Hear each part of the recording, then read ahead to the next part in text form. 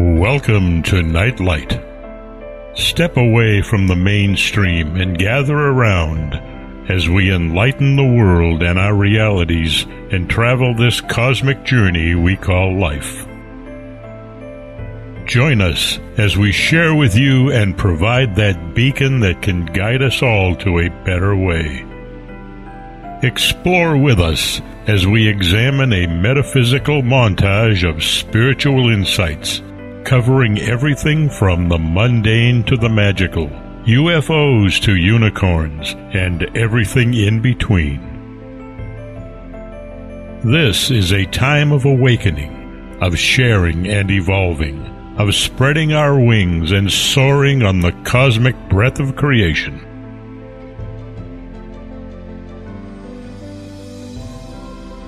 Come and join with other light-minded spirits as we weave our lights together to seek understanding, enlightenment, and, with a little luck, some wisdom.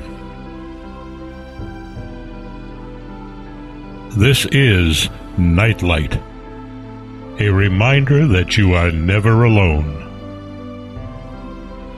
And now, here is your host, the lovely, delightful, insightful, and all-around great gal, Ms. Barbara DeLong.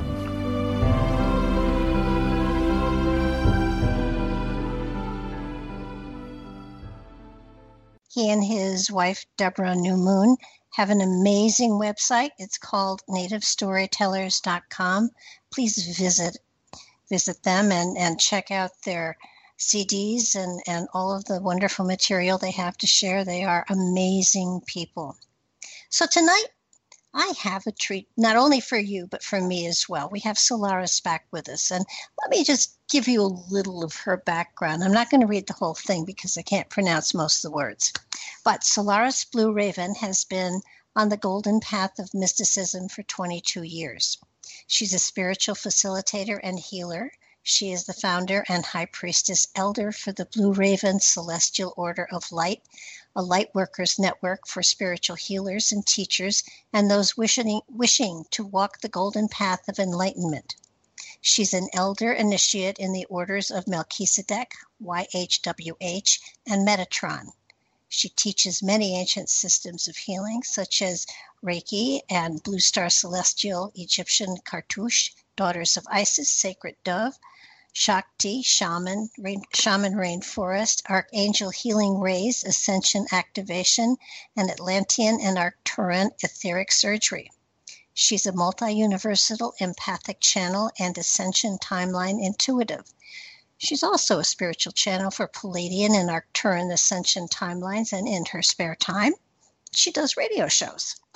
Welcome to the show, Solaris.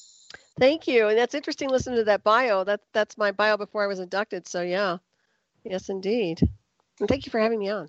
Oh, and the other thing that I do want to point out is that she has some amazing books out there. So I encourage everybody to check her out, especially her one on transformation and ascension. Yes, transmutation through ascension. Yeah, thank you. It's a fabulous book. I have stolen most of her material and used it, absolutely shamelessly, and people are always, actually, I just buy your book usually and just give it away. Aw, well, thank you. No, it's a phenomenal book. It's an easy read, and every time you read through it, you learn something new, which is the way a good book should be. Well, thank you. I'm glad it inspires people. What was the intent behind it? It sure as heck inspired me. Well, good. So we have survived the solar eclipse. Right, I know. Oh, goodness. Did you watch it? Well, how could you not? Yeah, some people didn't. That's what I was asking. Oh, yeah, I did. And I wasn't in a place where I really saw that much. I was only in the 50% range.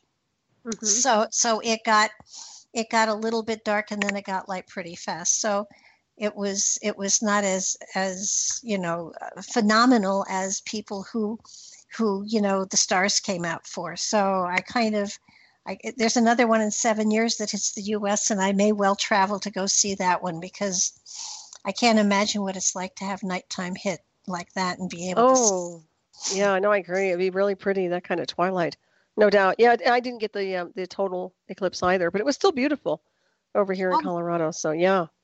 oh yeah, no, you know what I find amazing is when things like this happen, all of the doomsday people come out and it's a warning of this or it's a warning of that or the end is near or all of the above. And it always amazes me, what happens to them? I mean, do they put their signs away for the next catastrophe or the next big thing so that they can pull them out again? Because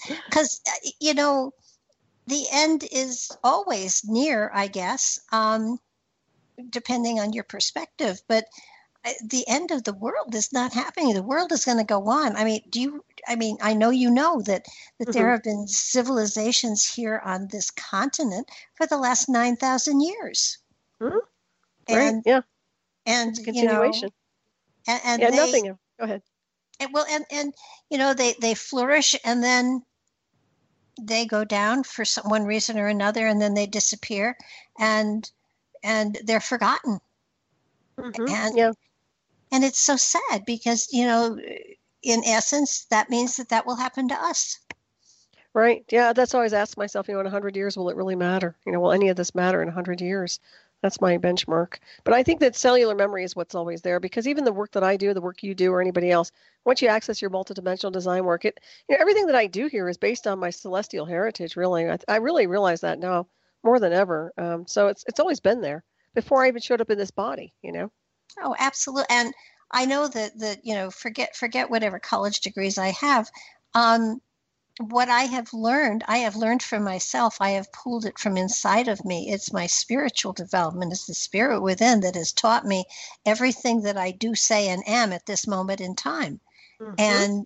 And so I get, in a way, you're right. The spirit is what goes forward in time. So therefore, we do have the knowledge of all of this, but it has always been of concern to me. The 5,000 years ago, the pyramids were there. I think probably longer than that, but we'll give them 5,000 years. And if you wiped out our society, we have built nothing that would stand the test of 5,000 years. I agree. There would be no memory of present day civilization except for perhaps the scars we've left upon the earth. So, what is our message? What is our gift? There should be a gift for every generation that maybe Mount Rushmore would survive, but I don't even think that. You know what I think the gift is? I think the gift is disclosure. I think the gift is us taking down the false matrix while we're here, because we've had century and century and century after deception, false programs, false indoctrination, how we talk about how everything's been edited and censored and swept away. I think that what's going on here on the timeline is kind of unique, because it seems to me like we're all awakened to a point where we're actually ripping away the fabric that's been deceiving everyone. So maybe that's the gift. Well, that would be really great if we truly can get down to the bare bones, because and it's really funny. I have some friends that think, every time something is revealed, it's like, aha, finally, that's all the truth. And all I say is, are you kidding me?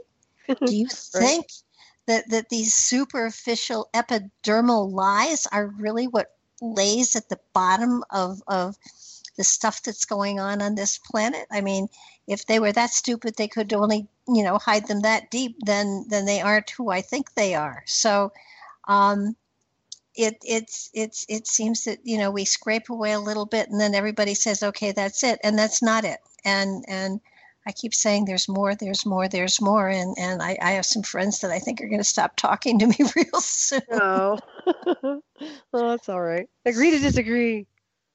Oh, no. Oh, yes. No, they aren't those kind of friends. They would, we agree to disagree on lots of things and move on. But when it comes to spiritual awakening, spiritual growth, spiritual ascension, I think we're at a point in time where spirit is taking us into new levels and dimensions in spite of ourselves. And I am so delighted to see people awakening and reaching for things that at one time they would have said, oh God, no, that's the devil's stuff, so things like the the remote viewing that we're doing. Mm-hmm.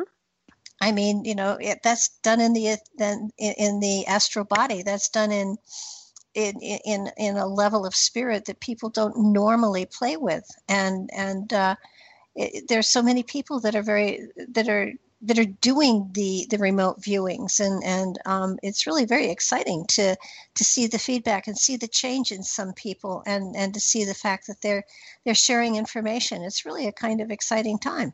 Mm-hmm. And I like the fact that they're changing their focus from maybe, regular drama on the illusion of to something more productive, which would be that. So instead of getting distracted by the mainstream propaganda and crap, they're focusing their energy and psychic ability, which I think is fantastic. Well, it is, and I think that by doing that, they're able to see more easily, more clearly, the fact that there are so many news networks and things like that have agendas. Mm-hmm. And I love the fact that sometimes you're able to see more of the total picture by watching them fight between themselves. And I think what upsets me is that there are no news channels out there anymore. They're all propaganda. Mm-hmm. I agree. And then it's like, well, where do we look for the truth? And that age-old thing of, well, it's within. Yep, absolutely. What do you see? What do you believe? Mm-hmm. So follow your own course. That's what I would say. Usually connected to the celestial compass of the universe. But yeah, even before there was a lot of the propaganda with mainstream television, I can remember I never really watched a whole lot of mainstream TV anyway, or news. Actually, very rarely even back in the day. And then I used to read the newspaper now and then, but mostly do the crossword puzzles.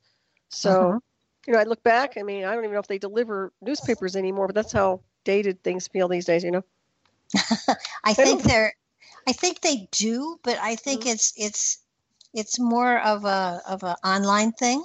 Oh, okay. Most people go online, whether it's to some of the public access type stuff and things like that. Mm-hmm. But it's really getting more and more difficult to be able to tell. I mean, at least with these riots and everything that are going on, and it's really funny because when I did my predictions for this year, I said, between September and December that there would be riots, there would be uprisings, and they've started early, and I don't know why. I mean, I saw it coming and I wrote it down, but at the same time, I don't understand why. I don't understand,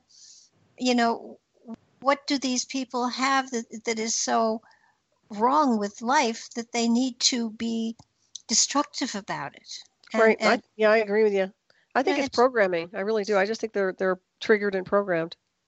And I'm going to go political, which I don't usually do, but I feel that the taking down of statues of Civil War people is sacrilege. I think it's part of our history, and I think to destroy our history like that is to deny that it happened. I agree. Well, and I have ancestors that fought on both wars. I mean, they came over on the Mayflower on my mother's side, and they were in every war from the Revolution up. Mm-hmm. So, and I know that one of my ancestors was very close to Robert E. Lee. I know that because everyone in my family was named after Robert E. Lee. So, I don't know what to say anymore when I look at this stuff because it's just so stupid. I mean, what they're doing is just ridiculous. Souls and spirits and bodies. People have experiences on the timeline. Don't punish them forever. Don't call these people horrible names. They have statues of, in my ancestors, I have connections to presidents. I'm related to 5 presidents, even Thomas Jefferson. And I'm like, oh, I see. So the descendants of the forefathers get attacked as well. Is that it? It's just crazy. It really, really is. Yeah, no, I just, I know Sylvia Browne predicted that there would be new parties that came out and that the government would shift and change by 2020. And it does look like that's going to happen to a certain extent. Right. But given enough flexibility, we'll survive it all. Well, it seems to me like every time they say it's going to be gloom and doom or somebody's going to, launch a nuke, something happens. I swear I don't believe a darn thing. I mean, anything can happen. Sure, it's like spin the wheel. It's like Russian roulette. When push comes to shove, I don't think there are any. I don't know. I just don't think there are any bullets in the gun. You know what I mean? Or shooting with blanks? I kind of hope so. I just, there's been enough of that going on. It doesn't serve any purpose. And I don't think the population needs to be culled that much at all, if at all. And aren't there other things we can focus on? Well, I think there should be a breakaway society for those of us who are very advanced in consciousness and want to go to another planet. I think we should be able to leave. That's what I'm looking at. A physical departure from this world for those who want to break orbit with a higher collective of consciousness and also do what we call like the Melchizedek traveling, where you're traveling through other star systems and actually just communicating with other beings. I think that is highly probable. Actually, I think that is a possibility. Another thing I want to ask you about, which has really been kind of interesting, I've been looking at, I don't know what's going on other than the fact that it feels to me like we are 20 years backwards. Like, in other words, we're not in 2017. It feels like this is like 20 years ago. Do you ever get that or no? Yeah, I do. And it's really funny because my dreams lately have been going back 20 years. And well, that's interesting because I've been feeling like, I don't know why, but it just feels to me like we're out of time and the illusion of, I know time is a benchmark of measure, but I feel like they've done something to create maybe a time slip. I don't know. It just feels different to me. It doesn't feel like we're going forward at all. Or maybe we're being held in place so that either others can catch up or we can review what we've done and maybe make some changes. Possible. Because changes are definitely necessary. There is no doubt about this at all. And to how we treat each other, to our philosophies, the way we absolutely live our lives, the way we walk our talk. I think the problem is so many talk it, but they don't walk it. Mm-hmm. And when you say walk the talk, people just look at you, and it's like I try to explain that you may know a philosophy, you may be able to quote a chapter and verse, but if you're not living it, you can't claim it. Oh yeah, absolutely. Yeah, and it's all experience too. And there are a lot of copycats. I touched on that before, where they just read the internet, and that's great and all, but you still have to experience. You have to do it. You have to get out there and do ritual, do practices, do martial arts, do train.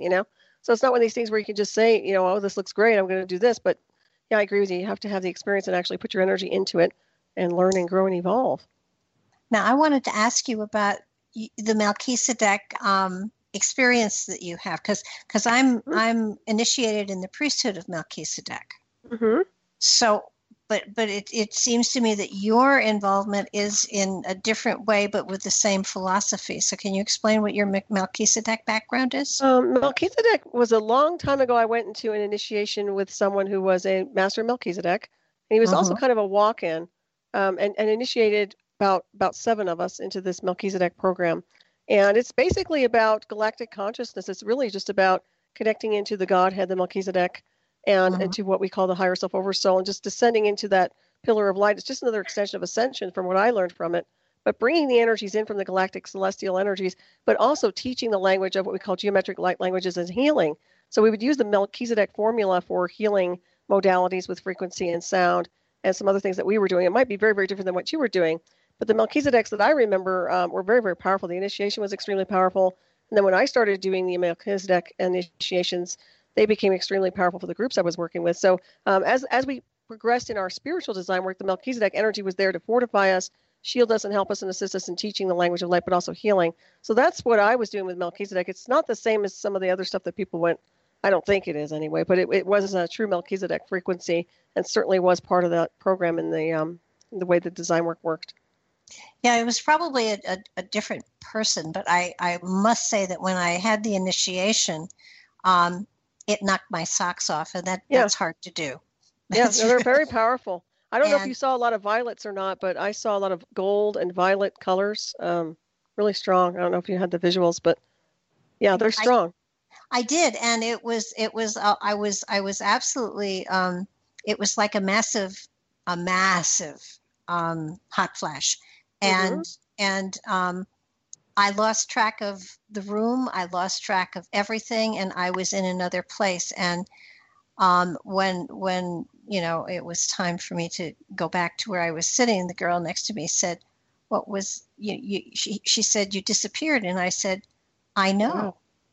And we watched as other people, went through it, and nobody else disappeared. And I asked him later, I said, they say I disappeared. He said, well, you went to a different level.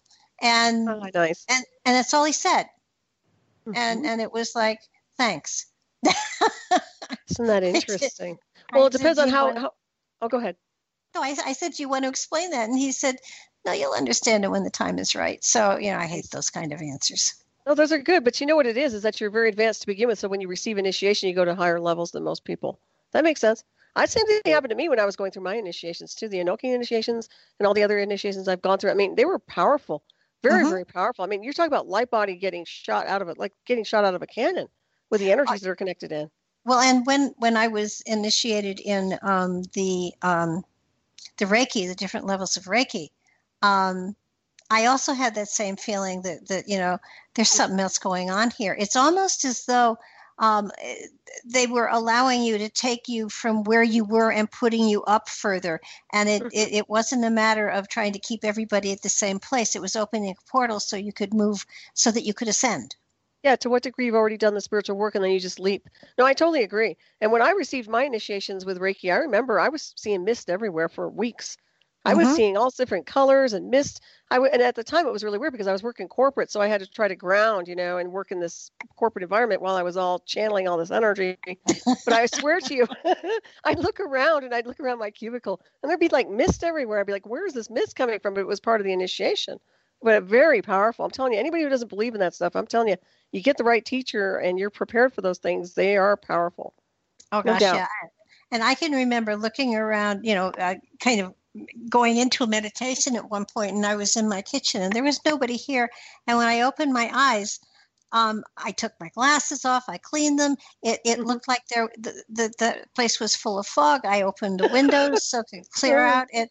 And I thought, oh God, the house is on fire. And, it was none of that. It did clear eventually, but it was like, what the blue blazes was that?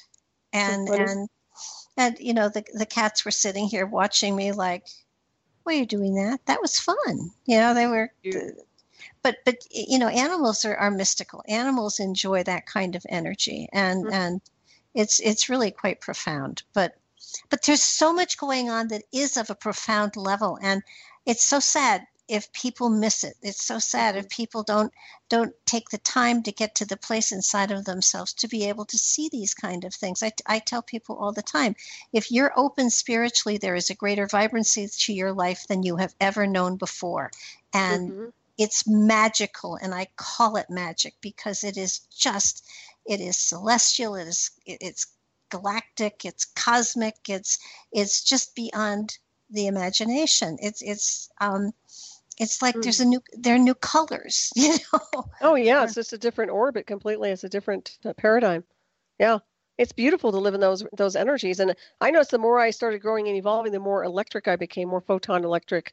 I mean, my light body was just so kicked in and so switched on, and then it just started getting stronger and stronger. And then I started seeing things from, the mist was part of the Reiki initiation and all that, master teacher.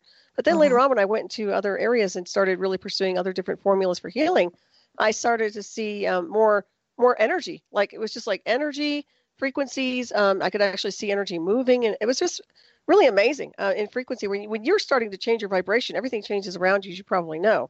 Yeah. So it was very interesting to experience that. Well, it's exciting, and please, I want everybody to understand us. We are still learning and growing too. It isn't that we have gotten to a place where we can stop and talk about these processes and think we've gathered it all, because there's always another step ahead. And so many people say, and I think my latest thing is people who say, well, I'm a psychic, and now I respond, well, if that's all you want to be, then that's fine. But there's just so much more. And it's I don't even call myself a psychic anymore. When somebody really puts their thumb on me and says, well, what do you do? I say I teach. I'm a teacher. Oh, that's good. I'm at the point where I'm going to tell people I'm an off-worlder, because it's pretty much what I am. But yeah, no, I get it. It's just one of those terminologies that helps people along the way. But yeah, they're designed to actually learn and grow too. And idea behind that is to assist people in activating themselves so they're able to do these things. Absolutely. And grow. That's the whole idea. That's what I am. I'm an empowerer. I'm not the one to sit there and want to make people codependent on me. I'm trying to get people up to speed. That was always my design work behind everything. Mm-hmm. So hopefully I still do that. Well, I'm sure you do. I mean, you're still here, so you must a different be still formula. Yeah, I'm still doing it in a different formula, I think. Mixed with the Cobra technology and stuff like that. But yeah.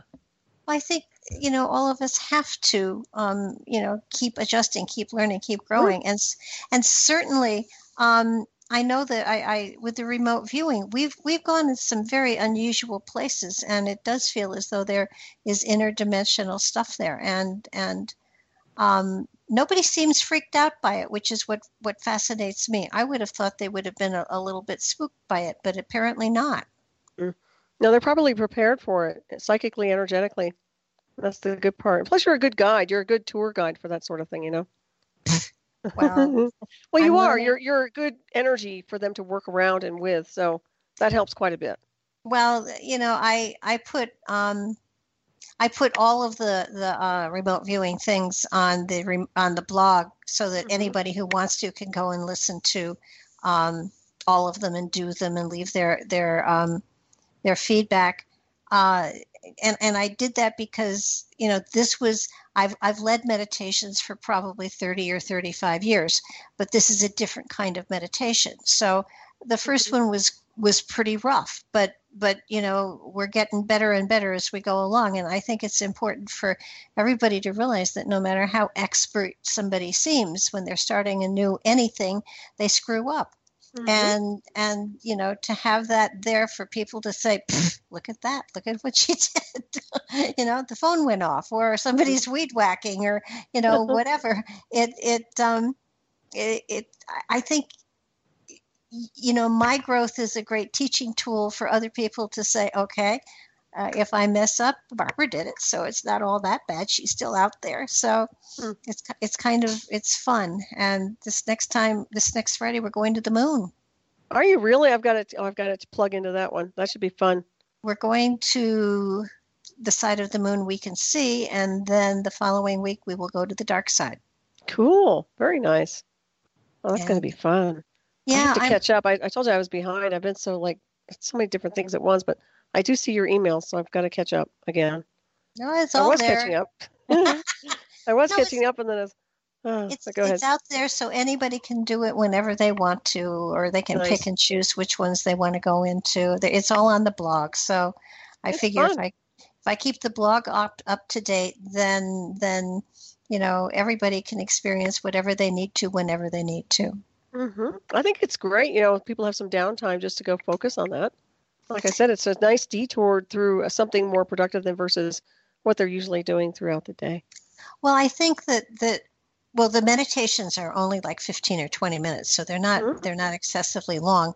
Right. And what I am finding most fascinating, just for my own whatever, is that I'm learning a lot about these places firsthand, so that I can put the information out there for people, so that it is a learning tool as well. I mean, for the first emperor, I didn't know half the stuff that I know now about the first emperor of Japan and his tomb.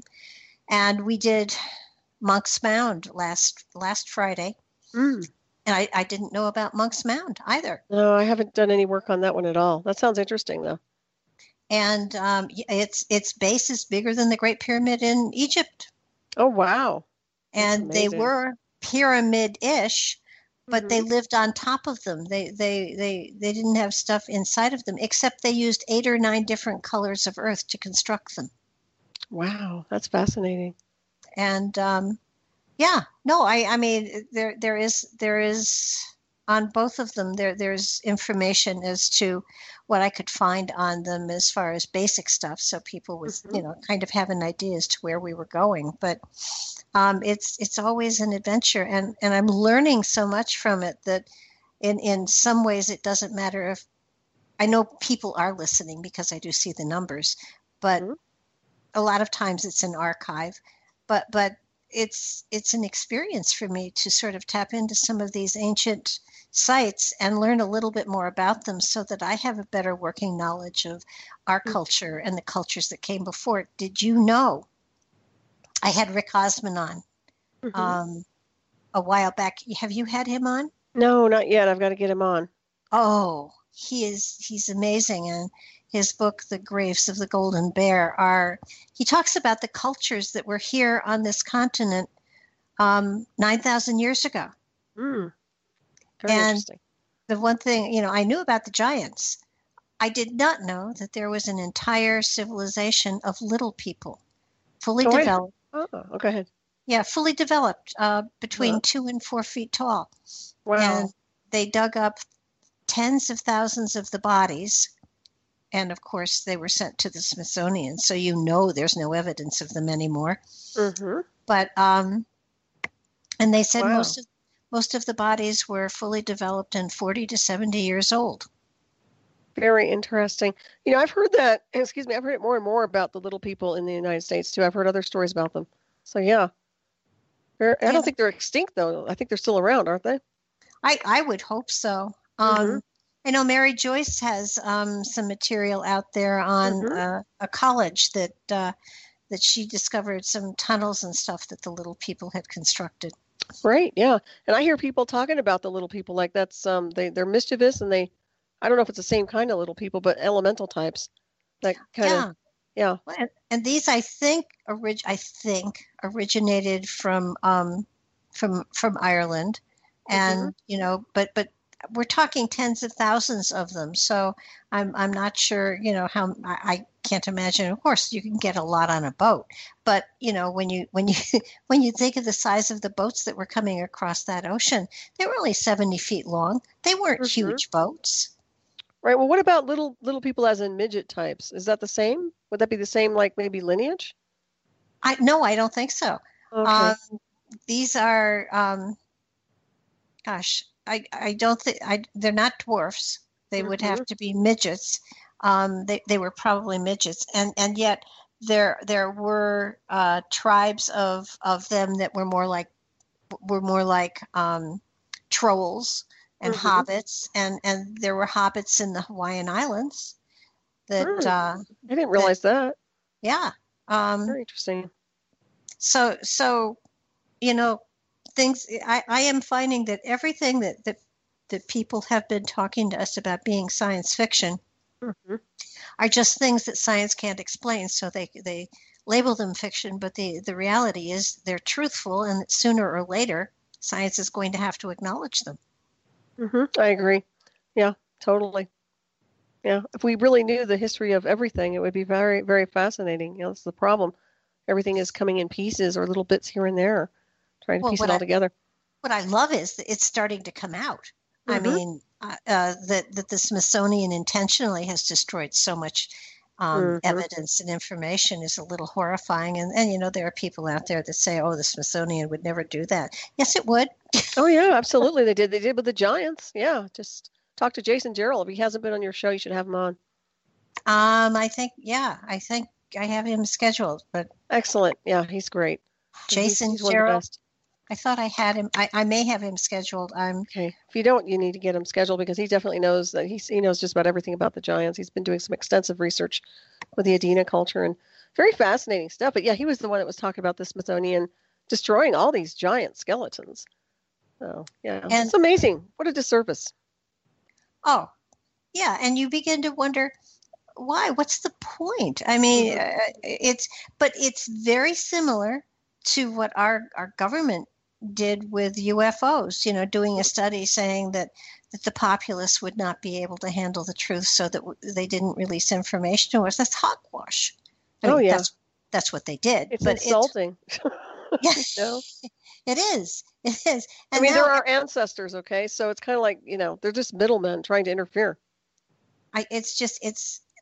You do begin to wonder, because religion destroyed knowledge to keep people afraid of them.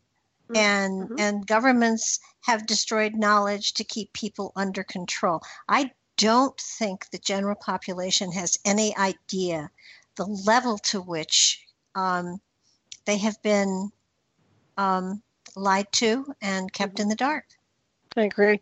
Yeah, and I don't even know if they care, to be honest with you, Barbara. I'm wondering how many people really care if their history's been robbed from them. I know I care, but I'm not. I'm kind of an investigator anyway. So some people just seem to just be happy plugging along. I have a grandson who's 14, and his mother was talking to me about how he was learning the history of this country, and I said, "Really? Have they gone into the copper mines up in Minnesota and Michigan that have been mined for the last 9,000 years?" And his mother is a very well-educated lady, and she said, "What?" And I said, "Yeah, this country's had cultures in it for the last 9,000 years." And she said, "Well, no, the Pilgrims came over and the Indians were here and they were, bother. And I said, I'm so embarrassed. I will not utter her name because she really believed that. Uh-huh. And it's like I'm going to go visit them, and I'm taking a copy of her Gosman's book, and I'm going to give it to her, and I'm going to say, "Please read this so that you don't appear to be an idiot when your son finds it when your son finds out the truth." Oh, no kidding. Yeah, exactly. Well, some of the crap they're teaching kids in school. Well, you were a teacher, you know that, but I mean, my goodness. I am. And now they're going to just erase everything. So what? Robert E. Lee was never born. He never existed. Is that it? Well, wait, though, he went to West Point. I mean, half of their generals went to West Point. I mean, these were people who thought they were patriots. They were fighting for something they believed in. And I think it's a shame that a country is split like that, but it happened, but it came back together again. And for that split to be reopened stupidly does not make any sense to me at all. Those statues are a part of history, and for both sides. I agree. And to take those down, to me, is absolute sacrilege. I totally agree with that. Yeah. No, I think people need to respect who's been here and the wars that were fought in the name of, because that's why they're here now. Bottom line. But I kind of would like to know who these groups are that are insisting they come down. I don't understand their reason for them coming down. Right. I think they're just part of like the George Soros types. They seem like the far leftist, more like those Antifa freaks, and just a lot of people, in my opinion, that have been programmed and indoctrinated to the false matrix. And a lot of this is the propaganda. They seem like they're very fascists, although they say they're anti-fascism, but they seem to me like they're extremely fascist themselves. So it's very strange to watch this, but this thing has been bubbling up for a while now. It started with the Obama administration, and I think it just got out of control when Trump was running for office, and now you're seeing them. They're just trying to gut and destroy this country. And what amazes me is that why do they hate this country enough to destroy it that way? I don't get it. Yeah, I mean, it's kind of like, and it's sort of like thousands and thousands of white people died so that the black people could have equality. Why are they doing this? I mean, it's insane. Yeah, exactly. And even the Muslims were slave masters to the black race. I mean, over there. So it wasn't like, they always blame the whites, but it's really not about the whites at all. So there's definitely polarization going on and what I call enemy patterning that needs to be resolved. But I keep saying it's a species war. And this is what I mean by vibration and frequency and education of consciousness. Because if people are expanded at the higher level of consciousness, they're not going to be arguing like this, Barbara. They can agree to disagree and they can ascend and keep going. But this craziness, this hostile crap needs to dissolve. And that's where it's coming from, in my opinion. It's who's done the spiritual work and who hasn't. That's what it boils down to. I don't care what name, race, religion, or whatever. It's just about evolution. No, I agree with you totally. And when you look at two parties, fighting like they're fighting, these people were elected to help to guide our country, and it's like, you did this, so we're doing that. Now that's grade school, that's kindergarten. Yep.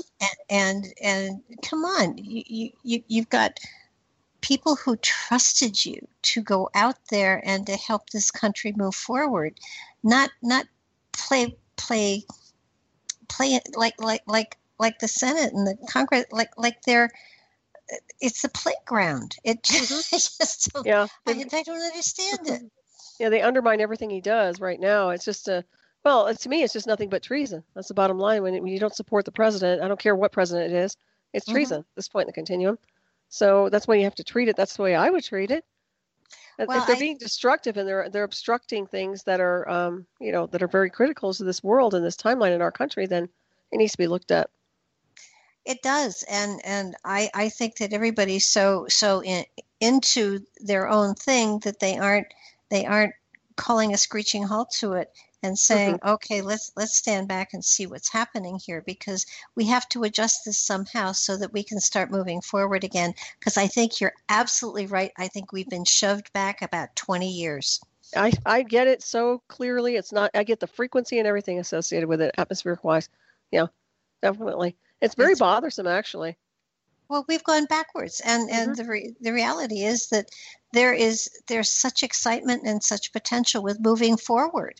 And we have the tools, and we have the people, and we have everything that, I mean, if you stopped all of this infighting and you started to work, we wouldn't have Appalachia anymore. I mean, we send tons of food overseas, and I'm not saying that that's not a good thing to do. It is a good thing to do, but we have people starving in this country. Why aren't we taking care of them? Exactly. I agree. Well, it's getting to be illegal to even feed the homeless or give them donations or whatever. So, they started fining people for feeding the homeless. And what country is it that is, God, is it Germany or is it England, where if someone is pregnant with a Down syndrome child, they have to abort it? Wow, I'm not sure, but I would assume it's the UK, because they're kind of hard on that stuff too. I don't know. Yeah, they're forcing. I think they have death panels too, don't they? I don't know about that, but I taught Down syndrome children. So, and in my opinion, Down syndrome children are a half step towards the next level of evolution. They have an extra chromosome, and at some point children will be born with the extra pair, but they're the half step, and these kids are so full of love that it's unbelievable. And to force people to have abortions when it's a Down syndrome child, I mean, that's murder. Yeah, I think they're trying to engineer an awful lot. It reminds me of Gattaca. I don't know if you ever saw that movie Gattaca, but everything is pretty much like that, where everything is becoming engineered, and you pick and choose what kind of child you want. So. Oh yeah, color hair, color eyes, the whole thing. Genetic makeup and everything else associated, and I see that too. But I also see that coming down the pike if they get more involved with the transhumanism program. So it'd be interesting to see where this all takes off at the point that I'm looking at it for, because right now, as I said, it feels like it's going in reverse. Everything feels like we're going in reverse. Something's pulling us back from where we're supposed to be going. And it's very strange. It's a very strange thing that I'm picking up on. So. Well, could it be that we're being pulled back because we're at the wrong brink? I think that what's happened is, and this sounds like a stretch, but I feel like it's CERN has changed something a little bit to a point where we're in the wrong location. We're not in the right location on a galactic level. But although things will realign themselves, I think that they've tried to divert the course of ascension, and they've tried to divert things to a point where the frequencies are altered and modulated, so they can control, manipulate reality a little bit better. And I think that's where the 20-year thing comes in, where it feels like everything's going backwards because the vibration doesn't sync up with what I know and what I resonate with as a galactic celestial frequency. So that's the way I'm looking at it. And I can just tell by the frequencies of the cosmos and meteor showers and solar activity. I can see how that could be what's happening. I feel strongly that they aren't in control of what they're doing. So what is frightening is, instead of stopping and taking a step back, they keep going forward, and they keep making mistake after mistake. Yep, exactly. You make a mistake and you decide to. It reminds me of. I painted the front door of my mother's house. I painted it white, and I wanted to do red trim inside it. So, being the artist that I am, and that's said in jest, I started painting before the paint was dry, so the red paint turned pink. And in order to make it red, I had to keep going, and then I would go outside the lines, so to speak. So I expanded the lines, and before you knew it, we had a solid red front door. Really? Oh, wow. It was That's kind of funny. like every mistake I had to expand it a little bit more and some of the interior was a little pinker than the exterior. Oh, that's so funny. Yeah, my mother took a look at it and said, I thought you were just going to do little, lines around here and there. And I said, well, that's the way it started. And you But changed the vibration, the whole thing. Yeah, I said my creative juices just flowed a little bit more than I had to, than was appropriate. And she said, and did you tape it? And I said, I'm an artist. I don't tape. Oh, that's funny. I now tape. I'm like that too. And I'll tell you what, I'm dangerous with a paintbrush because I love to paint. If it's a really cool color too, I'll find all sorts of stuff to paint around the house if I get my hands on a cool paint. Oh yeah, no, that was one of the that was an extreme lesson for me, and it was interesting because it was like, oh damn, it's turning pink. The white wasn't dry. I wanted bright red, and when I got done, I said to my mother, well, it's really more important to have a solid red, feng shui-ish. So and she just looked at me and she said, you messed up. I said, oh, big time. Oh, that's so funny. Yeah, no, that was, maybe it was meant that we had a red front door, but the center of it was pink. Well, that is feng shui. You're right about that. They use the red doors in China, right? Oh, yeah. It symbolizes, going into the heart, that you're going into the heart of the house. So, yeah, it's red. I think it's also for abundance, if I'm not mistaken. I like violet. I have a violet door. Oh, it's more transmutational, but that's more of my craft background too. It's just my magical me. Well, I like the vibration. When I was painting here, I had the guy start painting. It's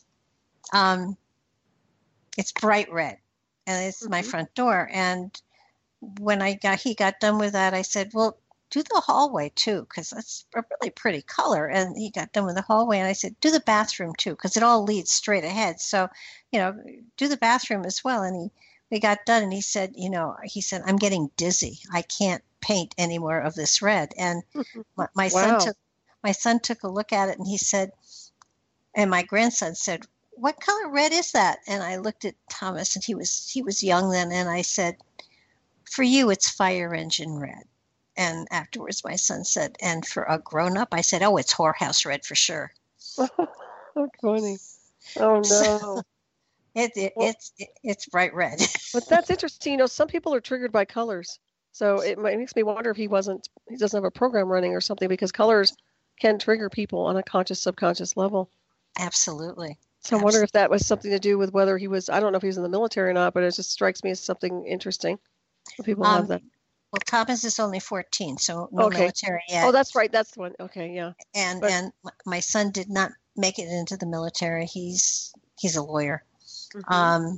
So and I say that with pride. I also sneer now and then, but more pride than anything else.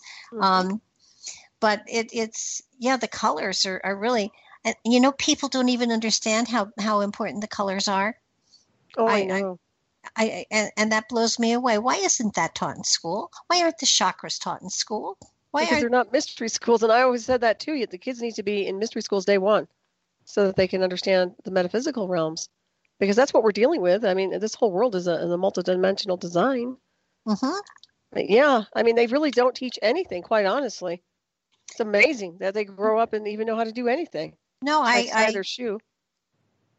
I have, the standard, 12 years, and then I have 4 years of college, and I have 2 master's degrees. And I can honestly say that everything I know now and that I have learned, I did after school, and it's personal experience and personal instruction and personal research. I although I am certified to be a teacher, and so, but none of the techniques that I learned as a teacher do I use as I teach, if I'm teaching a class or a workshop or individuals? I don't use any of that stuff. So it was I tell people I paid the money and I got the piece of paper, but I didn't learn a thing. It's life that has enabled me to learn what I now learn, what I now, share. And so, I may have been a teacher at birth, because Lord knows school did not make me a teacher. I think I was born a teacher. Oh, yeah, you were always a teacher. Yeah, I agree with that. No, nothing makes you anything here. We just become what we're supposed to be. It's like an uncovering of who we really are by just being in the environment. But it's so, I run up against so many people that literally at 40, 50, 60, I don't know what I should be. And it's like, holy mackerel. Wow. That's interesting. Well, I think it's because they probably have led a life that was misdirected. That's a shame. But at least eventually they catch up, but that's good. But yeah. Well, they know they don't know what they should be, but you're pre-programmed before you come in. Mm-hmm. Well, usually you set your divine ascension blueprint before you enter onto the timeline. And that's the thing. If you're aware of that, you set the whole thing up yourself. Absolutely. Yeah. I mean, you chart it, and you can change it too, and that's the beauty of it. But when you get somebody who's sitting in front of you who has a job that they hate and they don't know what they should do and they don't know what should I be, and then you have to take them back and say, okay, when you were a child, what did you want to do? What did you have fun doing? What were the things that gave you the greatest pleasure? Because those were the things that you were pre-programmed for. Mm-hmm. I mean, I painted. I did, I taught my dolls school, and I taught, and I had a church service for all the animals every Sunday. Wow, that's so cute. And I also wanted to be a cowgirl. I did not go that direction. But I painted the mandalas, and put them out there. I became a school teacher and then a teacher, and I'm an ordained minister. So, yep. Those are the things that give me the greatest pleasure, and those are the things that keep me energized and keep me going and keep me moving forward. And the same with you, I'm sure. What did you want to be if you grew up? Well, I always loved animals. I wanted to be a vet for a long time, and then I know that it was always about music too. I'm a musician, and also always being, I was always psychic. I mean, naturally psychic, intuitive. So it seems to me like I just grew and evolved with my skills. And that all morphed into healing arts, martial arts, writing. And I was always writing poetry. So that all morphed into the now pretty much. So yeah, I think I did go the course of what I was supposed to do as a ascended multidimensional being. There's no doubt about that, with the exception of the Cobra technology. That was a surprise that I never thought I'd get pulled into. But most of it, everything that I've been doing here, yeah, it's been exactly what I'm supposed to be doing, in my opinion. I would tend to agree with you. And I think that if people are more attuned to what their kids appear to have talents and gifts for when they're very, very young, up to 3 or 4, then if you encourage those aspects of life, they can't help but have a rich, blissful life because they're following their bliss.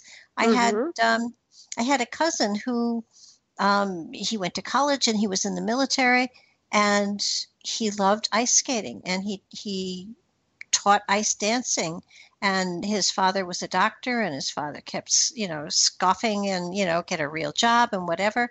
And Steve never did. He just kept doing what he loved to do. And there was always the money there. He wasn't rich, but there was always the money there. And he followed his bliss, and he did with his life what he was meant to do with his life. And so many of us are bent by teachers, by parents, by society, by the environment, by culture to, you have to get a job and make a living and have children and die. And that's not the case. You're here to grow and to experience, and it's meant to be a joyful place. Yeah, I agree. I totally agree. And doing what makes you happy, everything else aligns with you. The universe does provide. There's no doubt about it. That's why people are so miserable in these mundane jobs they have. They don't want to be there, and they're not going to get out of it until they just break orbit and let go of the fear and move on. even if it means sucking it up financially for a little while until their dreams really manifest. Yeah, and we make it sound very easy. I know it's hard. Oh, it is. But when you're caught in a mechanism that is just eating you up, the only way you can get out is by breaking free. And if you have to be, if you have to be a gardener, or if you have to be, whatever you need to be to keep body and soul together until you can find the direction you need to go.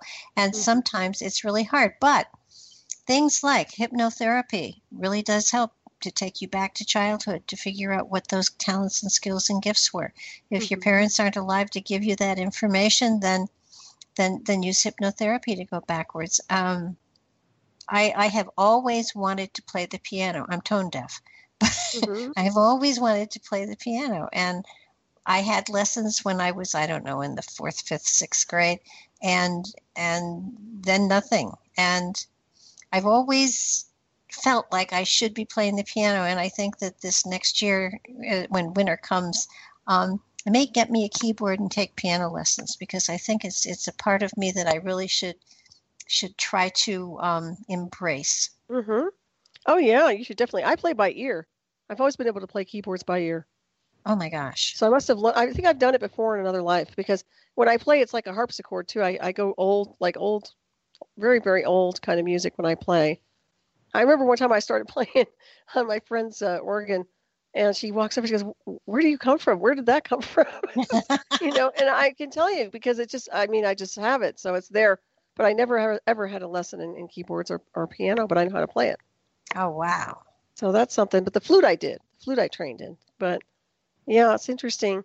So I know my sister used to take lessons, and she used to get angry at me because she wouldn't learn anything, and I just walk over and be able to play songs that she was trying to practice. Yeah. Without reading the music. And it's funny. I have a sister who's 3 years younger. We have the same voice. Same voice. Yeah. Interesting. She can sing. I can't carry a tune. I got a couple of questions here that kind of surprised me, but it's somebody wrote to me and said, you and Solaris have been doing this your entire life. How can any of us expect to even be able to understand what you're talking about half the time? And how do we get there if we want to get there? Well, that's a good question. I assume everybody understands what we're talking about for one, so I guess that's my bad. To a degree, I think they do. But I think, you get into multidimensional and transformational ascension and yada, yada, yada. Right.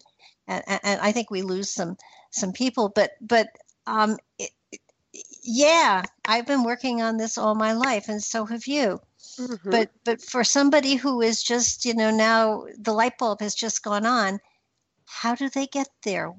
I could tell you step by step what I did, but that wouldn't get you to where you need to be. It would get you, and it wouldn't get you to where I am. So what do we tell people who are desirous of understanding all of this, but don't know how to start? Well, I would say read up on ascension, start studying mysticism, metaphysics, do meditation, start going on and researching areas of healing work or whatever modalities they're interested in doing, because each one is a step-by-step process in your own evolution. So that's really what it boils down to, is really following spirit and paying attention to the world of the mystical world. Insofar as multidimensional realities go, it's all about spirit. So as you progress on your spiritual path, you start to open up other doorways to higher consciousness. So it really, I would say, the easiest way would be going through the doorway to meditation, starting with meditation and going into healing modalities, reading about mysticism, reading about ritual, or if they're interested in that. That's, I think ritual is just basically it's training your mind to set the intent to manifest a reality. That's really what it boils down to. But it's just a procedure in learning. I mean, that's all there is to it. So just read and study and then do. That's what I would do. That's how it always started with me. I started cracking open books when I was very young. Yeah, so did I, and I have to admit that I still read at least 2, if not 3 or 4 books a week. That's great. Yeah, it's awesome. So well, I have no choice. I do the interviews. Well, yeah, but still, it's good. Yes, you make yourself read. That's good. Yes, but again, it's a great way to compel me to read the material so I don't sound like an idiot when I'm talking to an author. Mm-hmm. And I don't know. I tend to sort of, I will, if just set loose on my own, I will find an author I love and then read everything he's written. So, and I'm hoping that it's 30 or 40 books. But this way, this has been a self-imposed schoolroom for me, and I'm just absolutely so delighted that I finally, after 73 years, figured out a cool way to learn. So it isn't something that happens overnight, and I think that's an important thing for everybody to understand. This doesn't happen overnight, and it's a progression. Absolutely. And there's always another portal to open. There's always another level to add. And I don't believe that we ever are finished, because if you stop learning, then you stop growing. And especially if you're in a field where you're dealing with other people, you have to have deeper, more expansive material to continue to share, to continue to teach, because if you stop learning, then you don't have any more to teach these people, and then they think you don't know what you're talking about, and because they've gone beyond you. So it's a constant learning process. It's a constant stretching, and so long as you're learning, it doesn't really matter, the area so much as the fact that you're expanding yourself. And I agree with Solaris. I think that meditation is a great thing to do. I think teaching yourself is even more important. Oftentimes when you get into groups, they tend to become cliquish, and then they become restricted, and then they hold you back rather than allow you to flow forward. So, yeah, very true. I would caution people on that. But sometimes a group is good too, especially if it's a meditation group, because everybody benefits from everybody else's energy. Right. And well, even your remote viewing group, that's even something that person was asking about. That would be a great start right there. Yeah, I mean, and the cool thing is that you're in a group of people, but you're all alone by yourself as well. So that it's you do benefit from people like Solaris who takes part from time to time, and I would say probably 50% of the people involved in it are heavy duty meditators. So that you get this wonderful surge of energy, and you just kind of flow on the coattails of everybody else, and you see where you can go, and once you understand you can go there, you can do it on your own. So that it's really a cool thing to do, and it's a lot of fun, and spiritual development, spiritual evolution is supposed to also be fun. It's called enlightenment. It means enlighten up, lighten up, let go of those things, those burdens, those things that are holding you back, and go beyond them. And it isn't necessary for anyone to even reach out into the cosmos, and unless you're Solaris, and that's where you're meant to be. I mean, everybody's meant to do and be different things. We're all unique pieces of an amazing puzzle. And so to follow your own inner truths and go in the direction that is appropriate for you as an individual, and complete your journey along your pathway and not somebody else's, is really important. And the other question somebody asked me was, okay, you're talking about following your passions. What if you don't have any idea what they are? How do you find out what they are? That's a good question too. Well, I think you mentioned something about regression for looking into something like that. That's not necessarily a bad idea. I would say that's a hard question to answer, because you never know what your passion is until you try it, right? At least for me anyway. I would say just, if you have interests, maybe not a passion, but if you have an interest in something, that would be a good door to open, right? Something you've never done before, or a bucket list or something. If you've never studied a certain subject and it feels right to you, that would be a good avenue to go down. Same thing with martial arts, it's that kind of thing. Oh yeah, no, I think martial arts is it is a meditation. Oh yeah, it's really powerful. Yeah, you're putting yourself in another zone. Tai Chi, is the gentlest form of it that I know of, but yoga as well. But I've often told people that in order for you to get where you need to be spiritually, the creative channels have to be open within you.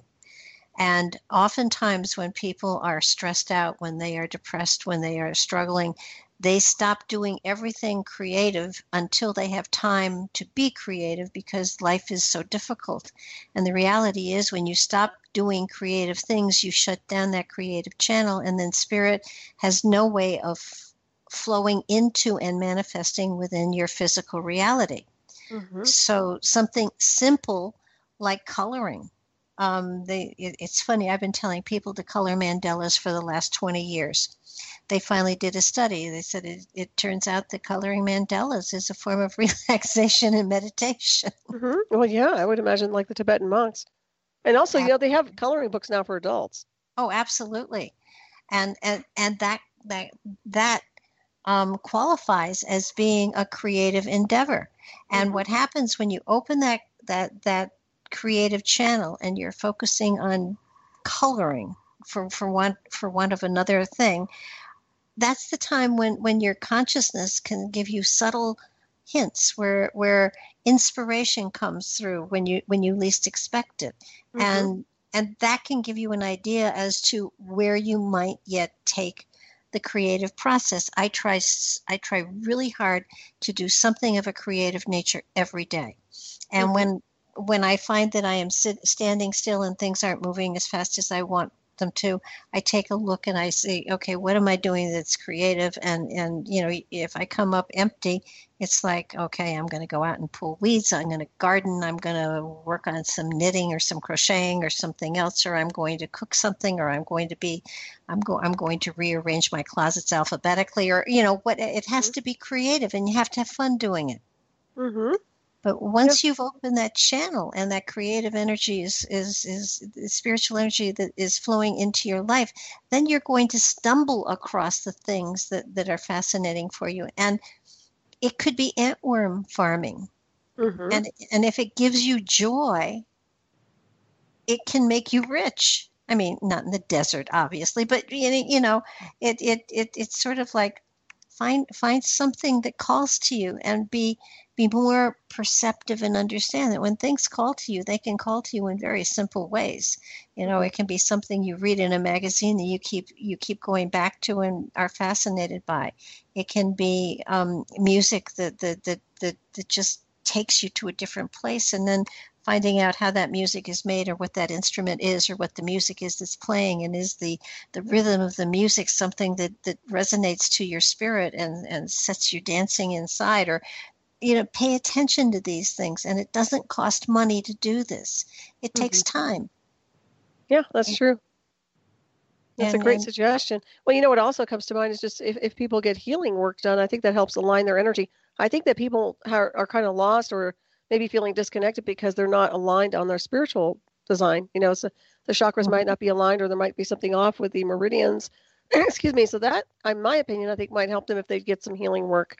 And that would kind of reset their compass to see if they have more of a connection to what we call the higher self or the oversoul, to give them more data.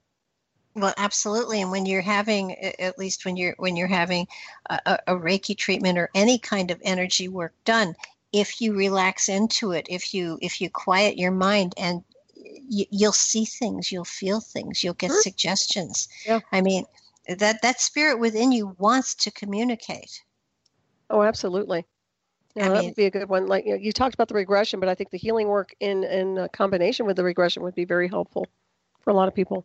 Oh, absolutely. And it doesn't have to be fine art. It can be any sort of a creative process. So that I can justify just about anything. Folding laundry. If you do it well. But it's finding a way to create a bridge and a portal for your higher consciousness, the spirit within, to give you the inspiration to go in the direction that you need to go in. And it's not something that happens overnight. It's something that you build. It's something that you build upon. And when, a bridge is not built, in one day. It takes time. It takes planning. It takes patience. It takes, and lots of times developing patience is part of the process of listening to your higher consciousness, paying attention. The other thing that you can do is keep a journal of your dreams, because your dreams are a place where higher consciousness does give you subtleties. It does tell you things. Oh, absolutely. Yeah, dream logs are very, very important, or shadowing the self, things like that are very significant. And also people that you're around. I mean, if somebody has the wrong people around them from day to day, it's not going to motivate them to do something positive usually. They might want to look at their patterning, their life, and how they're functioning from day to day. Yeah, cheerleaders are important. They really are. And if you don't have cheerleaders around you, you're just not going to make those touchdowns. It's kind of like, I don't know why you're doing that. Nothing ever works when you do that, and yada yada. So why bother? But rather than not go in a direction that you feel, drawn towards, perhaps drawing or finding people who are more. I'm not saying cut people out of your life. I am saying add more people to your life that are of a more positive nature, that can get in there and say, well, I don't know, but if that's what you feel you should do, I'll hold your coat, and I may try it with you if it looks good. Just somebody that is not going to discourage you. Right. And I mean, this field does become strange and wonderful and weird. And I mean, you're one of the few people I can talk to. Well, that's good. I know. I always enjoy talking to you. It's just nice and relaxing, and just like tonight, it's like I'm at your house having tea or coffee. Yeah, or something. I'm telling you. I did kind of want to take some time to talk about interdimensional chat. Now that we've talked about, we've told people about, how to get involved. I want to take it another step, because there are energies out there that are not earthly. They are otherworldly, and they are accessible to us as well. And we can ride them. We can draw information from them, and it can be very safely done, but you have to be very careful. And what are some of the guidelines for someone who is getting to the point where they are going in either interdimensional or further? What are some of the guidelines you would give them before they, jump off the spaceship, so to speak? Well, I would have them set their parameters up just like anything else. You want to make sure that you create the proper shielding when you're traveling in any form of dimensional space. So a lot of that has to do with meditation, affirmations, setting the intent, and just putting the energy in motion to set up your own grid work, which means you're protecting yourself and you're shielding yourself wherever you go. Some people are kind of reckless, not everybody, but there are people out there who just kind of travel anywhere, and they don't really shield themselves, and maybe they don't think they need it, but they wind up getting hitchers as they return. So I would say that it's very important that they have a protocol, just like you do in your house and you secure things in your home. Your body's the same way. So you want to make sure you set the intent. If you're astral projecting or you're doing anything like that, you want to set the parameters up and make sure that you're, bringing in divine energies to shield and protect you, and make sure that your journey is safe without incident. So those sort of things I would say are the biggest thing when you're traveling and you're experimenting in these areas. Also watching heavy drugs or alcohol, because those will create a distortion and a wormhole when you're trying to navigate. So I know some people are really big on the ayahuasca, and they're big on a lot of things, and I can tell you that's their own personal thing. But I can tell you just from my own observation of people, I think that drugs create a distortion, and that they should be very, very careful if they're doing that sort of thing, because you can get really lost. Yes.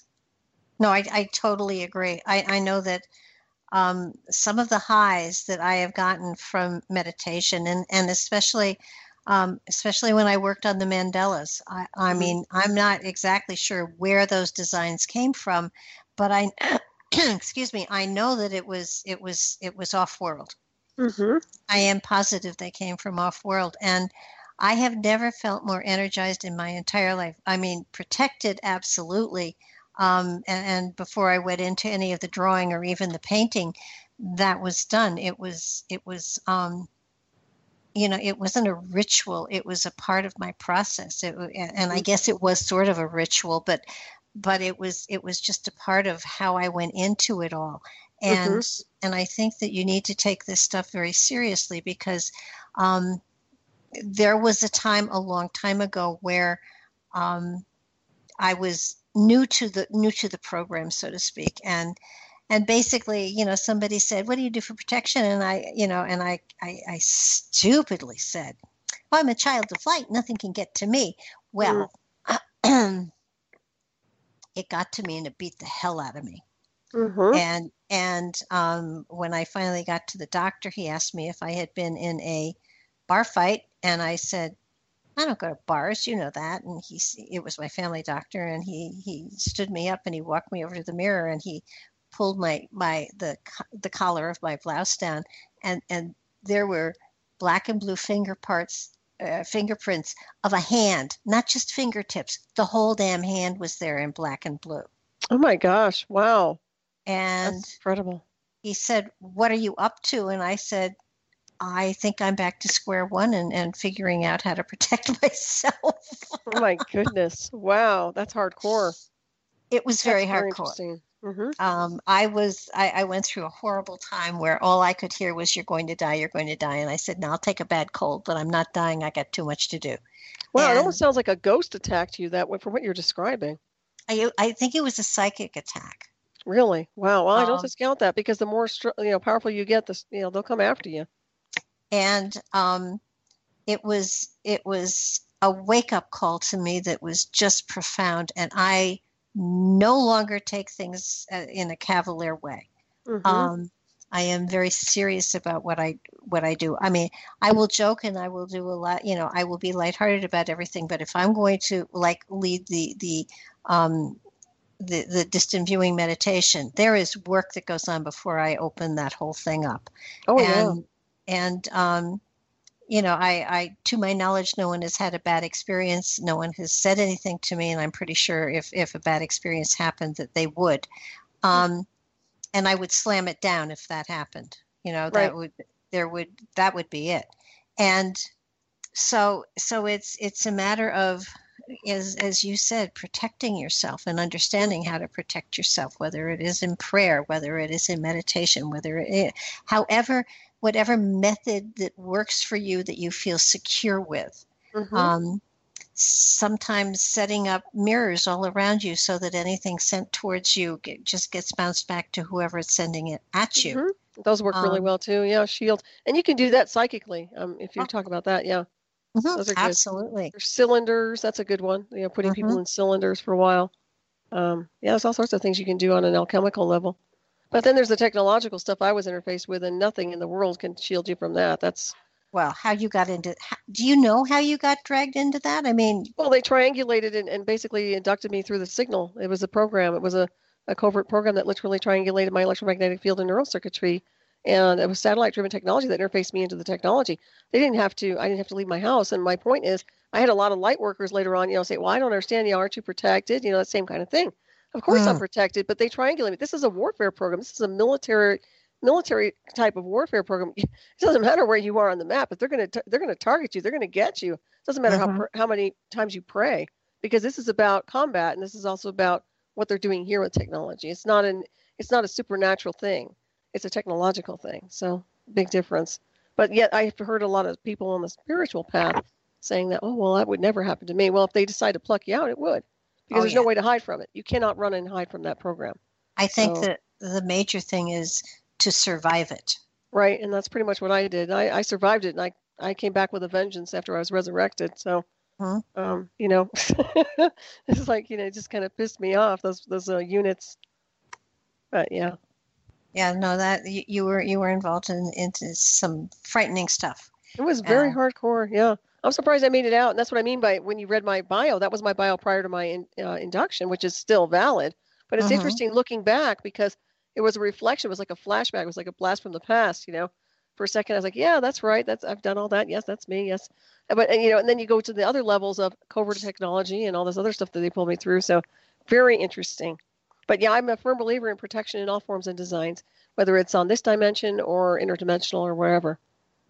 Now, there are a lot of things on this planet that I truly believe are portals, are portals to other dimensions, are portals to other realities. Mm-hmm. And most people just walk by them or don't experience them, but people who are sensitive are drawn to them, which doesn't, and being sensitive doesn't mean that they're prepared for them. So, and lots of times they stumble in, which can be a very frightening experience. And I think there are a lot of people in mental institutions, and the reasons they're there is because they stumbled into another dimension without realizing it. That's highly possible. Or they've been through a mind control program. That's another probability or a possibility too. Yeah, oh, absolutely. I agree. And everything's radio frequency, as you well know. So whether it's manufactured by mankind or another, the one thing I can tell you is that when you expand in consciousness, you're opening up more bands of energy so that you're able to access, like an antenna and a transmitter, everyone and everything around you. And that includes the highways of mankind's transmissions. So I think a lot of people who are, you're right, who aren't prepared to access those levels start to have a bleed through and start experiencing those things and maybe not knowing how to ride them out or how to switch them off when they're on. That's one thing too. But then there's the other mind control stuff that they deliberately do to stalk people, like the gaslighting, gang stalking, and targeted individuals. So that's a different animal also. But yeah, I always wonder how many people are in institutions based on covert technologies. Well, I would imagine that a lot of them, and I would also imagine that especially you go back a couple hundred years to the mental institutions, especially in England, and I think a lot of those people were experiencing spiritual enlightenment and not understanding how to work with it or what to do with it, and so they were thrown there, in there, just to keep them away from the general population, so they didn't infect them. I agree. But, I don't know if you know this or not, but David Sarita's wife was recently put in an institution. It's terrible. She was having visions of Christ and doing hardcore meditation, and to a point where she was really just in another orbit in consciousness. And they have her in an institution now. They have her. They labeled her as mentally ill because she's having a spiritual experience. I think this is very serious. I've put it on my Facebook page, and I've been kind of keeping an eye on what David's been going through, because they're really trying to mess with him and really trying to screw with her, force feeding her drugs and everything else. And there's nothing wrong with her. She's having a spiritual experience, from what I understand. Well, how can they do that without his permission? I'm not sure. I think somebody must have reported, some kind of a neighbor or somebody says that she was she was talking to herself, or she was doing something where they thought, she's not a danger to herself or her children or anybody else. But it's just, that's what I mean by why are people getting involved, and why is this happening? And why is this woman being held against her will because she has a spiritual experience? That's a witch hunt. I think it needs to be looked at. Well, I agree with you. It doesn't sound like you have all the information, though.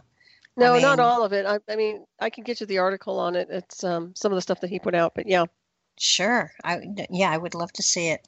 Mm-hmm. No, that not everybody does stuff like that. Not everybody, I don't want to scare people because, frankly, I never went over the edge like that. And I still, I talk to dead people, and I do astral travel and all of that too, so that it doesn't have to be frightening.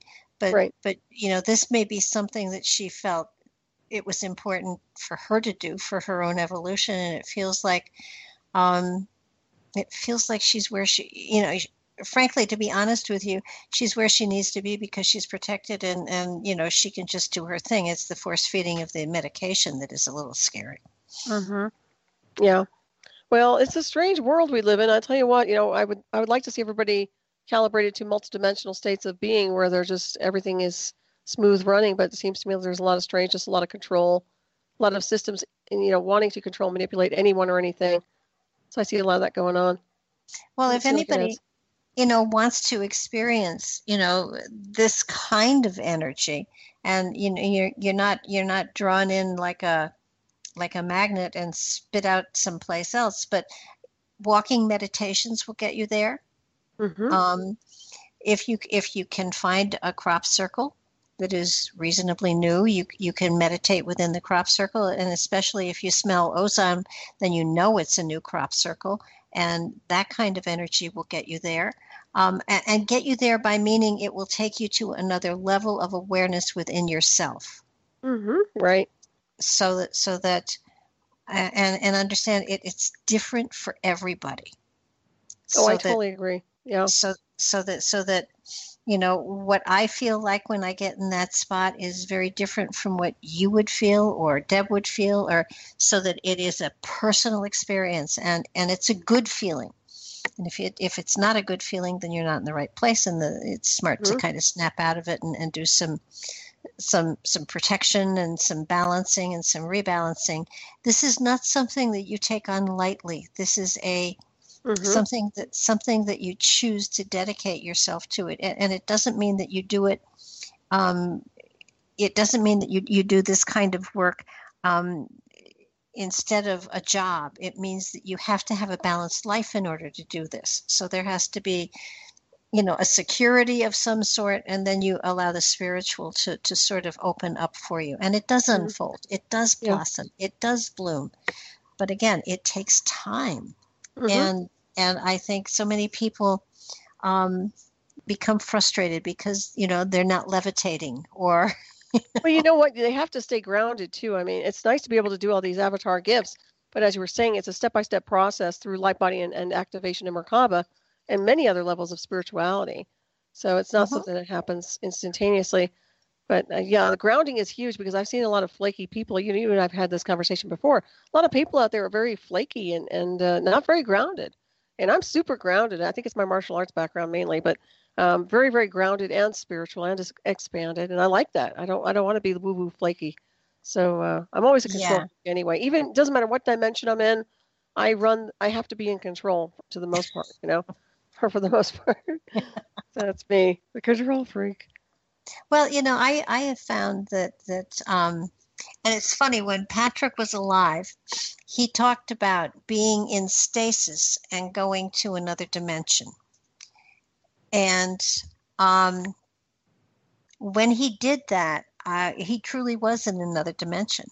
And I mean, his body was still here, but his breathing was so slow it didn't look like he was breathing at all. His consciousness had definitely gone to another dimension.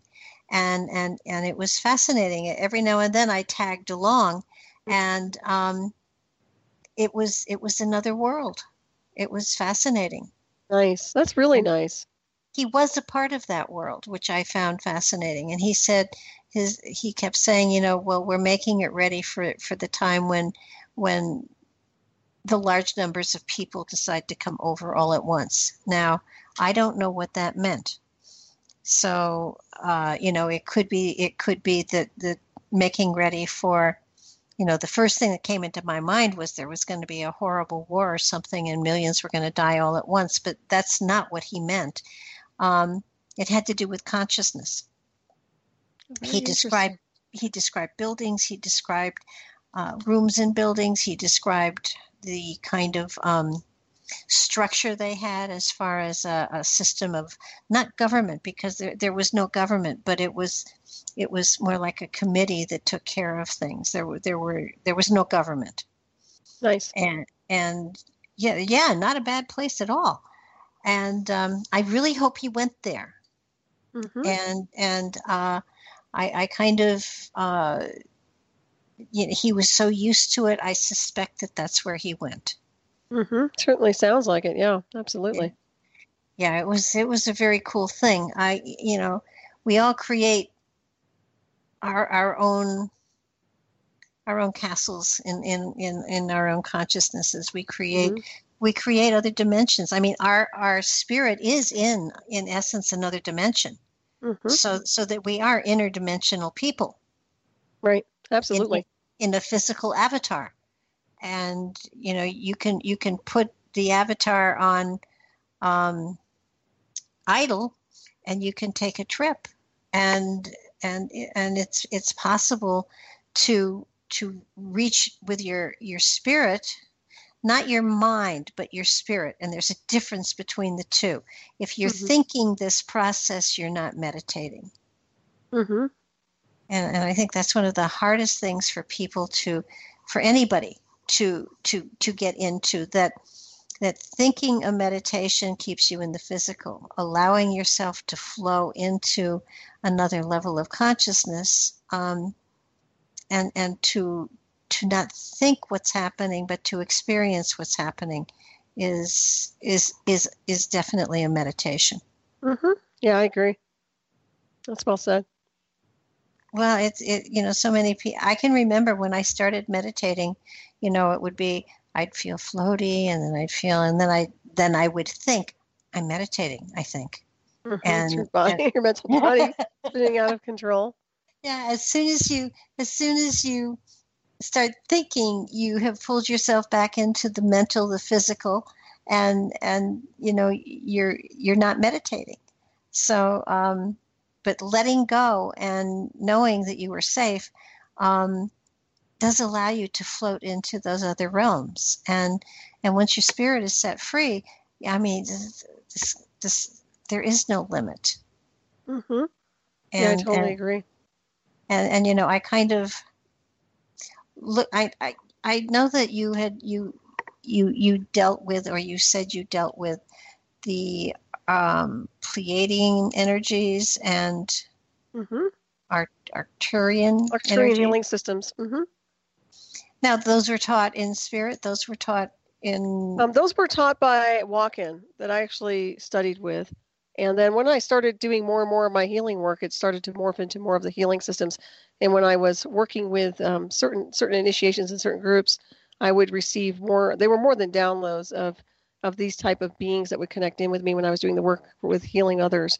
So that was one of the things that I put down as far as part of the modalities. And the Pleiadian thing was very interesting because I wasn't really big into the woo-woo stuff of Pleiadian stuff. And I actually morphed into one of these types of things in one ceremony one time, and someone actually saw it. But the energies associated are very sound and tonal oriented that work with healing people. And so it was incorporated as a modality for my healing that I was doing at the time. So yeah, those frequencies are very much in resonance with me as a multidimensional being, what I call the soul descension, soul extensions of aspects of me. Yeah, they're still there. Well, that's the coolest thing. You come in and you have DNA, and that deals with the physicality, but the spirit. I mean, the more you can open to the spirit, and the more that the spirit understands that you can handle the information that is being sent down, and it's amazing how there are awakenings. Now, it doesn't make you someone who can walk on water initially. I can do it so long as it's frozen. I think just a little more work, and I'll be able to do it when it's liquid. Maybe 5 or 6 more lifetimes. Right. Yeah. But it's the memory that there have been. I mean, I have memory of flying. And most probably not in this lifetime, but I have memory of flying. I have memory of levitating. I have memory of and almost everyone probably does. And I know that I think the thing that people say, well, I can't do this and I can't do that, but almost every single person who is listening to this show has had an out-of-body experience, and they have. And I'll tell you when you had it. You were probably laying in bed, and you felt as though you were falling, and you reached out to catch yourself because you knew you were falling, and that was your astral body coming back into the physical. Very true. And just about everybody I have ever spoken to has had that feeling at one time or another in their life. So, I totally agree. Yeah. I mean, we've all had these experiences. We just haven't labeled them. And so, when you get to the point where, I mean, people hear us chatting, but I've been doing this for over 50 years, closing in on 60, and you've been doing it for a gazillion years as well. And Deb's been doing it for easily as long. So you have people that have been, kind of really working with this to get to this point in time. But something, it's the awareness is opening up so rapidly that it probably won't take people as long as it took me to get here. I mean, I had to cut through a lot of garbage in order to get to this point in time, and I know you did too. Right. So that we used to be burned at the stake. Yeah. And happily, I don't believe that's happening anymore. But if you have the desire and if you have the desire to do this, That's all you need. You don't need money. You don't need to pay for huge classes. You don't need to pay for huge certificates for the walk because they don't mean anything. And the ability to do this, to expand into your own level of awareness in your own place in the universe with your own modalities at your fingertips. Everybody has that ability and that talent. All you need to have is the desire to get there. Right. I totally agree with that. That's well said. It's well stated. And people, you give them a lot of tools to work with on your show, and that's the good part of what you're doing here. Giving people a lot of good information so that they can explore themselves and go beyond where they're at right now on their own spiritual path. Yeah, I just hate seeing people being taken advantage of, and I see it all the time. And that's why my website is just a teaching site. Everything's free. It's all there. Take it, use it, or not. It's fine. But when I see people paying thousands of dollars to get ascension this or ascension that. I mean, your book is the best book ever, and it's not expensive. Thank you. You should be charging more for that book. It's all right. It's a small book, though. It's very thin. It is, but it's very deceiving. It is a thin book, and it is a fast read. And the first time through, it's a good book. The second time through, it's much better. The third time through, it's, I didn't see that the first time. And the more times you read through that book, the more levels of understanding you get, the more open your consciousness becomes to the potential you carry within. Thank you. Yeah, I kind of think it's multi-layered myself. Yeah, definitely. I'm glad it affected you that way. I really am. And there's a question there, which book it is. That's the Transmutation Through Ascension. Yeah, no, it's the greatest book ever. On Amazon.com, you can purchase it on there. Yeah, no, I absolutely. Thank you, Barbara. That means, like I said, that means so much coming from you because you're quite the master teacher. So it's very humbling. Thank you. Well, it's like you had Robert Sullivan on your show, I think, a while back, didn't you? Yeah, I did. And when I was talking to him about he's written a book called Symbols in the Cinemas, and I said to him, you're giving a tool to humanity here. You're giving them archetypes and patterns that not only will they recognize in movies, but they'll recognize in their everyday life and be able to change their life to become a different character in the story of their life if they want to, so that you're giving them the tools to recognize and then change their life. So this is an absolute gift to humanity. And he said, I didn't think that. I said, isn't that interesting? That makes it an even better gift. Exactly. So I think that, all of us are working spiritually in one form or another within our lives. We don't recognize it. And as soon as you start recognizing it and then walking the philosophies and understanding the universal laws that are there that apply to everybody all the time, then magic starts to happen. Exactly. And it's amazing. And the universe does take care of us. Oh, absolutely. Spirit provides.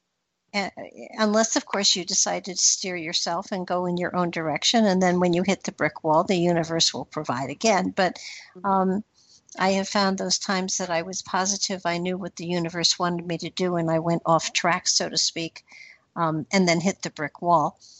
All I heard was laughter on the other side. It was kind of like, did you know I was going to mess up like this? And it was like, of course. That's so funny.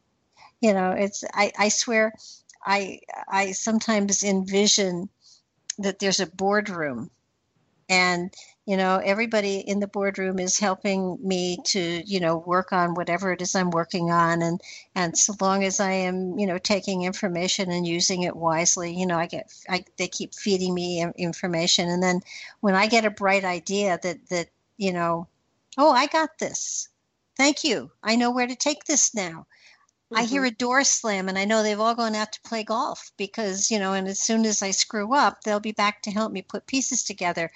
But it is, and all I have to do these days is hear the door slam and it's like, all right, I'm going to stop here and reconsider what I'm doing because I'm no longer becoming inspired. I'm thinking I know what I should do instead of knowing. And it's that knowing and not being able to explain it that is what the inspiration is. Mm-hmm. And thinking I know, it's I'm going to have a bumper sticker made. It's when in doubt, don't. That's a good one. Yeah, and that's actually mine. And the other one is always trust your gut unless you've had Mexican food the night before. Well, that's a good one. Yeah, those are great. Unless you're talking to a Mexican and then you put Chinese food in there or Italian food in there, but it's sort of but when in doubt, don't has served me very, very well, because when there is a question, I know that something isn't right. And to pull yourself up when that question mark is there and say, okay, I need to reconsider, I need to rethink, instead of trying to think your way through it and analyzing it and making a quote unquote informed decision. Usually you end up having to retreat and taking a different pathway. So, but this lifetime is a wonderful, magical place, and if you let the spiritual be a part of it, and let the other realms add to the vibrancy of your being, this is a magical place. Oh, absolutely, it really is. No, I agree. Take time to appreciate it because it's going quick. Yeah, it is.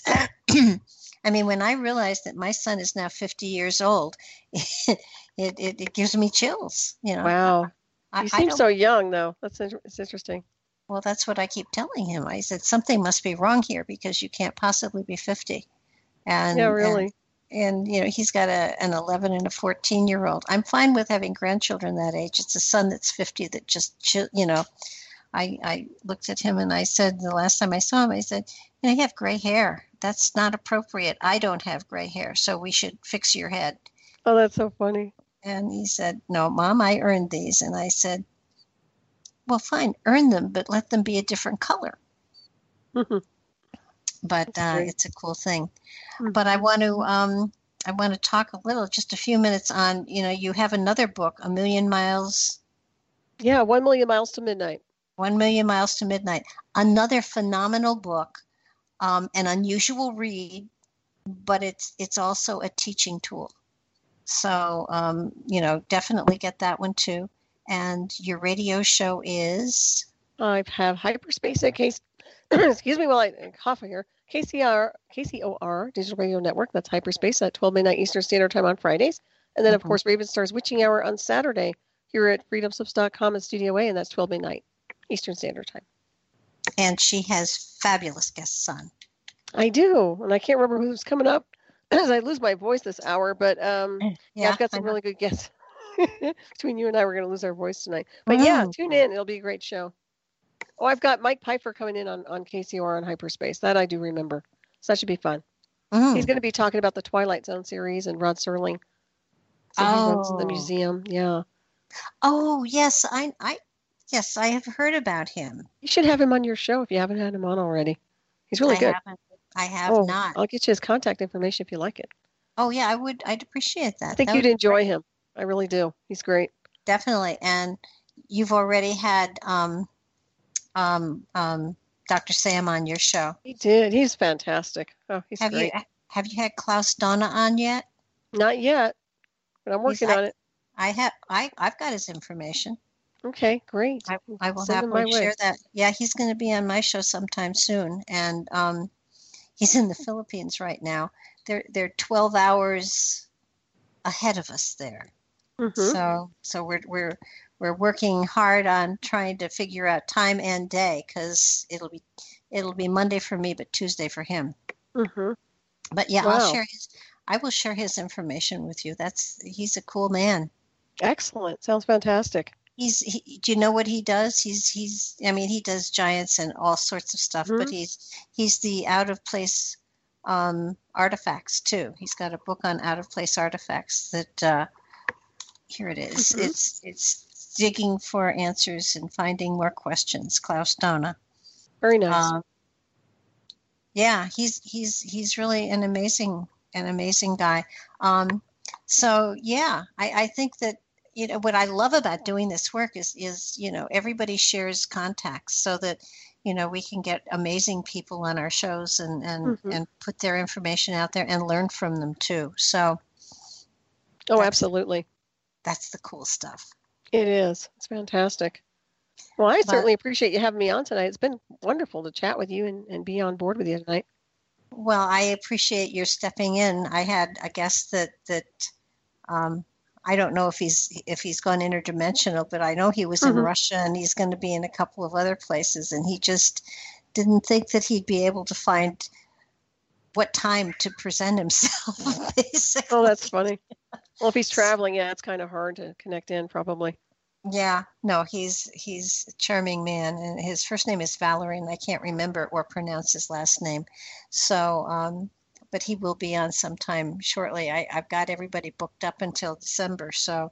Well, you sound like me. I do the same thing. I have so many people booked. It's not even funny. It's a cool thing. And then I realized, oh my gosh, there are really only 2 weeks in December because doesn't Freedom Slips take off for Christmas and New Year's? Yep, they do. That's right. Thanks for reminding me.